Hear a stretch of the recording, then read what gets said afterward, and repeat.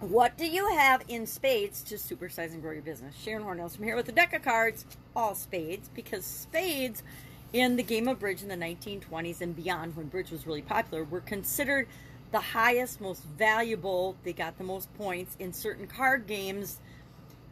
And therefore, when we said in spades, if you had spades and you had a lot of tricks that you could win in different card games, you would say that you had something in spades. Meaning you had a lot of spades. You had an abundance of something. So to have an abundance of something became known as having something in spades. We have a competitive advantage, and our competitive advantage means that we have a whole lot of something that other people don't have.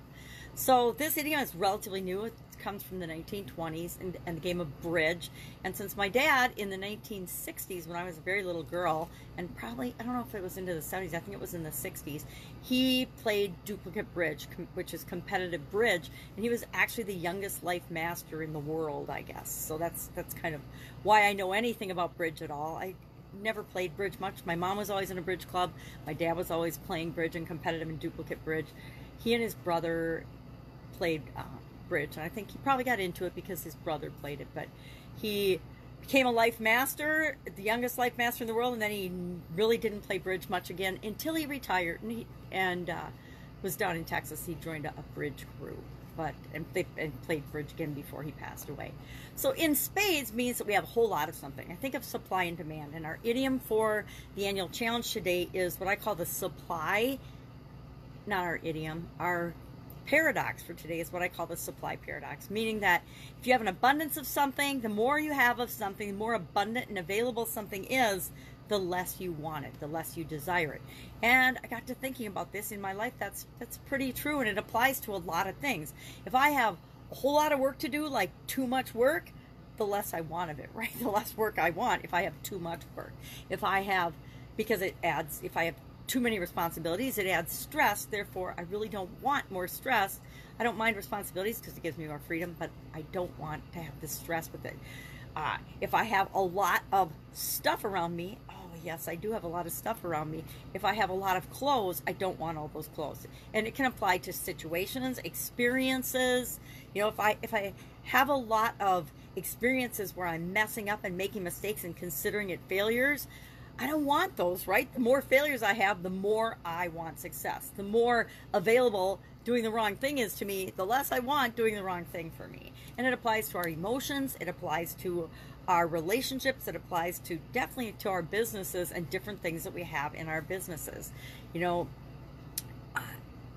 online marketing and the online world, I think, is the place where I really learned and got a huge dose of, although it happens in the offline world as well, the use of scarcity in order to motivate people to take action.